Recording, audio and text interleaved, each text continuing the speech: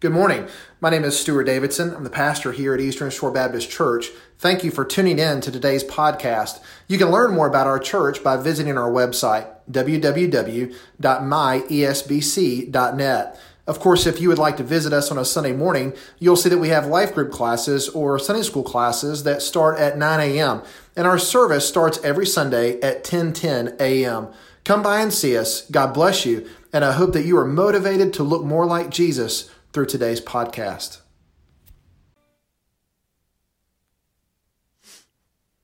Well, God bless you. Thank you so much again for tuning in this morning. You know, God is doing some amazing work, and He's doing it in some amazing ways. I have been the pastor at Eastern Shore Baptist Church for over 9 years. This is actually my 10th Easter celebrating resurrection here with you. And every year at Easter, every Resurrection Sunday I've ever experienced here at Eastern Shore Baptist Church, I've experienced it with baptism. Every single Easter, I've always baptized somebody. God has always brought somebody that wants to capitalize on Resurrection Sunday. What a powerful memory to know that every Easter that goes by, that person can remember they were baptized on that day. And the other day, I was in my truck and I was heading home, and it kind of hit me that Easter was coming and we would not be worshiping the same way that we normally do. That for the better part, our auditorium, our sanctuary would be fairly empty. And it hit me all of a sudden that this would be the first year that I would not be able to baptize somebody on an Easter Sunday. And that really grieved me. It really hurt my spirit. And so I began to pray there in my truck, and I remember telling the Lord, I'm just so disappointed. I'm so disappointed, one, that we've been put into a situation like this where people are having to worship from at home instead of being able to come here on an Easter Sunday. I'm so saddened by that. And on top of that, Lord, you know, I'm not going to be able to baptize anybody. And that makes me sad too, Lord. And I remember just sort of closing my prayer with God and just saying, God, you know, your will is going to be done here, and no matter what, our people are going to continue to praise you, and I'm certainly going to continue to praise you. And it wasn't but 2 hours later, I was sitting in my easy chair at my house, and we were doing some things together as a family, and my phone vibrated in my pocket, and I pulled it out, and it was a text message from Drew Baxter. And Drew, on his text message, said, Stuart, would it be okay if Huey is baptized on Easter Sunday? And at that point, I just thought to myself, you know, God, you are still working. You are still doing some amazing things. And over this entire time of being quarantined at home through this coronavirus, I've still seen God do some amazing things, and chances are you have as well. Maybe you've used this time where you've been at home to really invest in yourself spiritually, where you've really poured yourself into God's Word, where you've been able to praise God in some ways that maybe you've never done before. I certainly hope so. Maybe God has allowed us to stay at home so that we can grow a stronger relationship with our spouse and with our children. Maybe you've been allowed to stay at home and God has taken away all the things that really busy our lives up. He's removed all of those things so that we can really spend our time focusing on Him. Well, friends, I want to remind you that God is at work, and He's doing greater things today than He's ever done before. And the future with the Lord is brighter today than it ever was. And so this morning, we are going to get to talk about the resurrection, Jesus Christ, His life being reborn and renewed, and Him being reinvigorated. You know, death may be a normal occurrence in life, but it's nothing that we have to be afraid of. Maybe over the past several weeks, you start your day like I do, or you go to your television, maybe you flip on local news and you see the death count. And you see how many people in the state of Alabama have died. And you see how many people have contracted the coronavirus. And it's something that can be very disappointing. It's always a tough way to start your day, seeing death being advertised so prominently across our television screens. Well, death may be normal. It's normal. People are going to die. Even on a normal day, we know people die. But death is, for the believer, does not have to be anything that we are afraid of. Why? The reason why we are not afraid of death is because of today. We don't have to be afraid of death because it is Resurrection Sunday. It is Easter, and Easter brings us hope because if Jesus has defeated death, then we have defeated death. We have hope for the very first time. We have been watching TV, as most of you have, because we have had the time given to us. And maybe you have stumbled on that familiar 1990s show, Friends.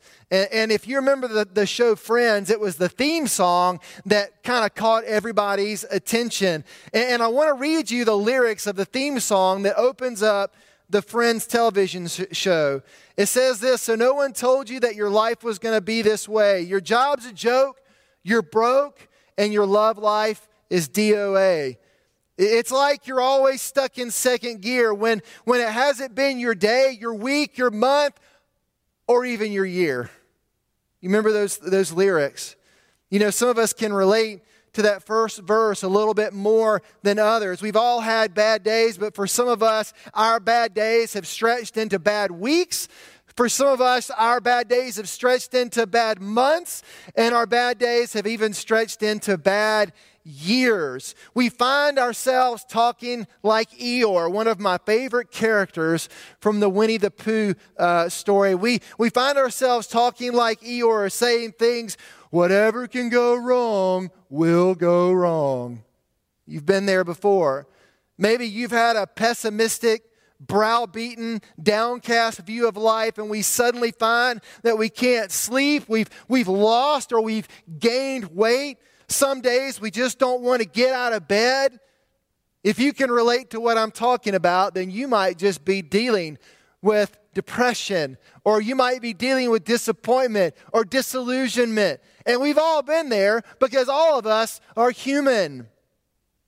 Friend, today is Easter, and I don't know why you have chosen to tune in this morning. I don't know what you're bringing, what burdens you have. Maybe it's just out of tradition, out of duty, that you feel like you need to do something spiritual on Easter Sunday. Maybe you're tuning in, or you're here every week. Maybe you're here, but you're really not here. Maybe you're wishing you were somewhere else. Your mind is wandering. You have a terrible week, and your week is filled with terrible people. Well, friend, if that's you, if you're struggling with disillusionment, disappointment, depression, then today is for you. Because today, the message of this sermon could set you free, and the message of the cross can redeem you. Today is a day of celebration and hopefulness, and I understand fully. I understand that things in our country, that things in our state, that things in our community, that things in our personal life, they may not be going very good right now. I get that. But I promise you this, that God has a plan, and God is going to redeem all of this, and He's going to bring good from it. And by the way, you're not alone. I had the opportunity to speak to one of my deacons the other day, and I asked him how his business was going. And he said, right now I'm doing okay. I'm doing okay. And I said, praise the Lord. That's great to hear. And he said, but Stuart, if this lasts for another 2 months, I don't know what I'm going to do. Many of us are operating on razor-thin lines, and we've seen businesses closing.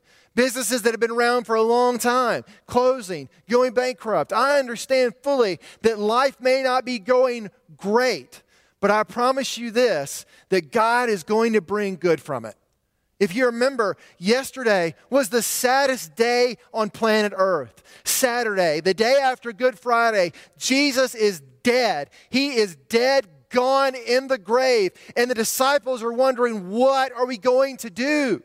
Not only is their spiritual teacher dead and gone and buried, but their lifestyle Their way of gaining money, the way of supporting themselves is now utterly ripped out from under their feet, and they feel like they have no hope.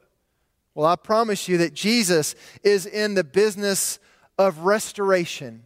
That God is in the business of restoring things that were once lost, and He renews them once more. If you want to, you can fill out on your outline, are you depressed and disappointed? If that's you today, then today is for you. This celebration is for you. And so this morning, I want to give us a little bit of background, and I've already begun that somewhat. Jesus has died on the cross, and that's at least what Mary Magdalene and Joanna and Mary thought, Mary being the mother of Christ.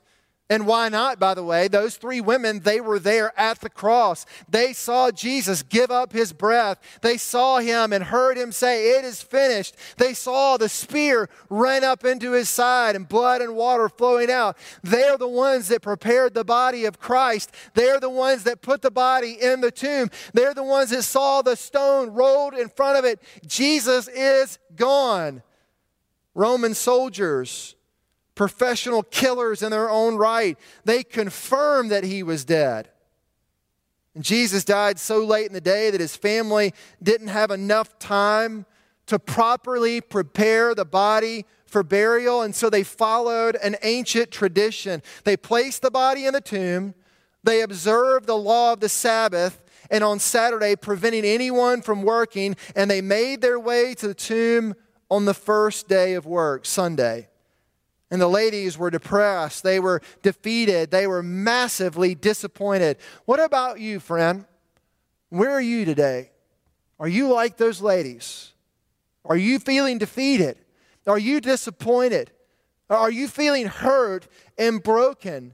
So these ladies, they show up, and to their amazement, the soldiers ordered to guard the tomb, the soldiers are missing. They're not there anymore. They are gone. The stone that had been rolled and sealed in place by the Roman government has now been moved away from the entrance to Jesus' tomb. And friends, that's where our story begins this morning. It begins in Luke 24, verses 1 through 12. And you can read along with me.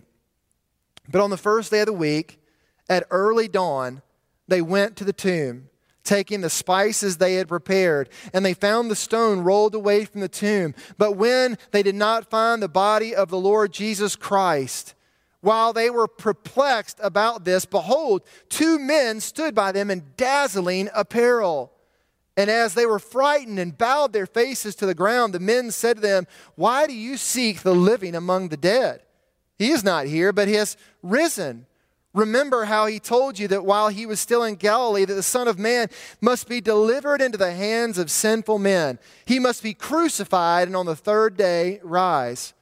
And they remembered His words, and returning from the tomb, they told all these things to the 11 and to all of the rest. Now it was Mary Magdalene, Joanna, and Mary the mother of James, and the other woman with them who were able to tell these things to the apostles. But these words seemed to them like an idle tale, and they didn't believe them. But Peter rose and ran to the tomb. Stooping in and looking in, he saw the linen cloths by themselves, and he went home marveling at what had happened. Oh, friends, why is the resurrection important? I'll state this very truth to you today. If Jesus is not resurrected, then everything we do as a church is built on a lie.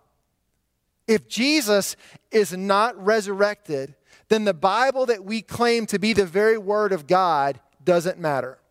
If Jesus is not resurrected, then we have no hope. We would not even know about an afterlife if Jesus Christ had not been resurrected.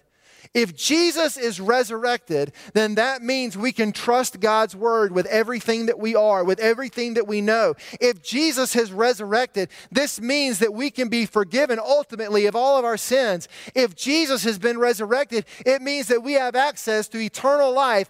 Everything about Christianity, everything about it, hinges on the resurrection of Christ actually happening. So the resurrection matters. So look at Roman numeral 1. Why is the resurrection important? It makes the impossible possible. It makes the impossible possible. Talk about impossible. These ladies show up and they remember the brutality that they experienced 2 days ago. They remember the whipping. They remember the flogging. They remember the blood flying and spattering all over the place. They remember the cries of Jesus as he was nearly beaten to death. They remember the cross. They remember the tomb. They remember the stone rolling into place. It was over, totally done. There was nothing more final on planet Earth than Jesus' death. He was not reinvigorated, he was resurrected. And sure, Jesus had raised others from the dead, yet the Romans had made his death so much more. It was far worse than any death that these women had seen. Others had died from relatively natural causes. Lazarus died from natural causes, and Jesus was able to call him forth. But these women saw what happened to Jesus' physical body. They saw skin being torn and flesh being ripped apart. They knew that Jesus was dead. Trust me, when those ladies approached the grave, they were not hoping. When they approached the grave, they were not wishing that maybe Jesus would be alive. They were not thinking about a resurrection. They knew that Jesus was dead, and everybody that they had ever seen die before Jesus stayed dead. And friend, that's the way we are today. Oh, I've done hundreds of funerals. And every time I do a funeral, there is one thing that I never expect. I never expect that person to come back to life again. At least not in a physical form. Spiritual form, yes, but not a physical form. None of us do. And so as these women approached Jesus' tomb, they thought to themselves, it is over. Have you ever felt that way about your life? That your life is over, that your marriage is over, that your relationship is over, your job is over, your health is so deteriorated that maybe you even thought you were over. It's impossible. There's no hope. There's no wishful thinking. There's nothing. Everything is just over. Yet with Jesus, nothing is over. With Jesus, there's always hope, always wishing. I read a quote the other day that really marvelously illustrated this point. It says this, that when you come to the end of yourself, you find the beginning of God. When you come to the end of yourself, you find the beginning of God. And there is a lot of truth in that statement. Jesus makes the impossible possible. There have been so many times that I thought a situation was impossible. I thought I'd never graduate from high school. I thought I'd never get accepted into college. I thought I would never graduate from college. I thought I would never finish all this education. Angela and I thought Angela and I would never get back together again. How would I ever provide once we got back together again? How would I ever provide for a family? I'll never be the dad that my dad was to me. I'll never make it out of this first year pastoring.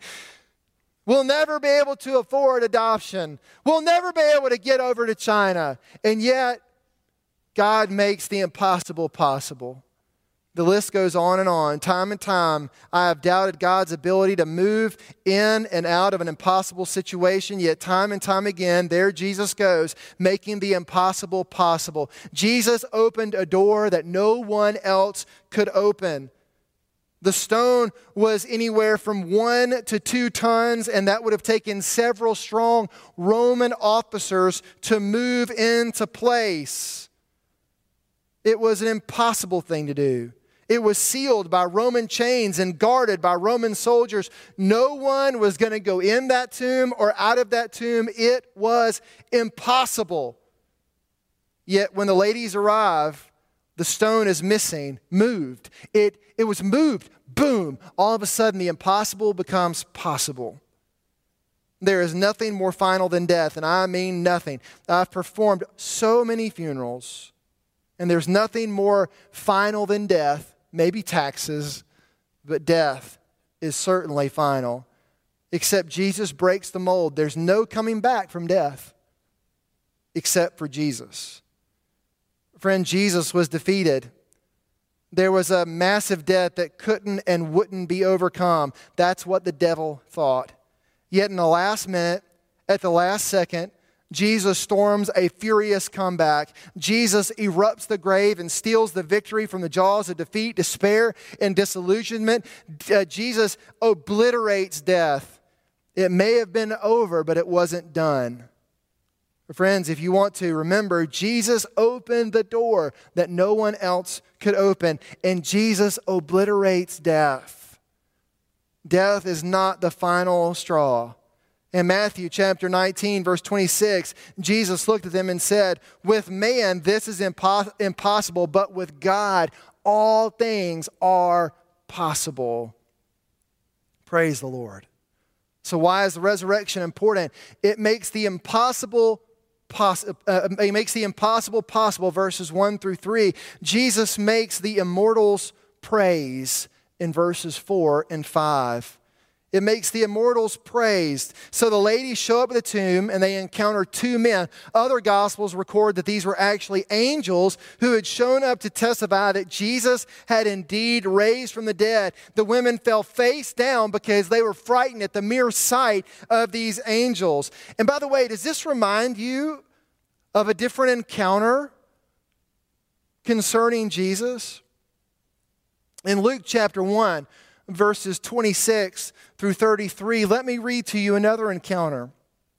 In the 6th month, the angel Gabriel was sent from God to a city named Galilee of Nazareth to a virgin betrothed to a man whose name was Joseph of the house of David. And the virgin's name was Mary. And he came to her and said, "Greetings, O favored one, the Lord is with you." But she was greatly troubled at the saying, and she tried to discern what sort of greeting this might be. And the angel said to her, "Do not be afraid, Mary, for you have found favor with God. And behold, you will conceive in your womb and bear a son, and you shall call his name Jesus. And he will be great and will be called the Son of the Most High. And the Lord God will give to him the throne of his father David, and he will reign over the house of Jacob, and all of his kingdom there will be no end." Mary encounters not for the first time an angel at the tomb, but for the second time an angel at the tomb. And on both occasions, she falls on her face because she's frightened. We also have some similar characters. We have angels from the Christmas story. We have Mary from the Christmas story. We also have a very similar response. Again, read in. Thanks again for tuning in to today's podcast, and we hope to see you again on Sunday morning. Of course, you can also watch our services live on YouTube. Simply search Eastern Shore Baptist Church on YouTube, and at 10:05, our broadcast starts. We hope to see you soon. God bless you. And again, visit our website, www.myesbc.net. God bless you, and we'll see you next week.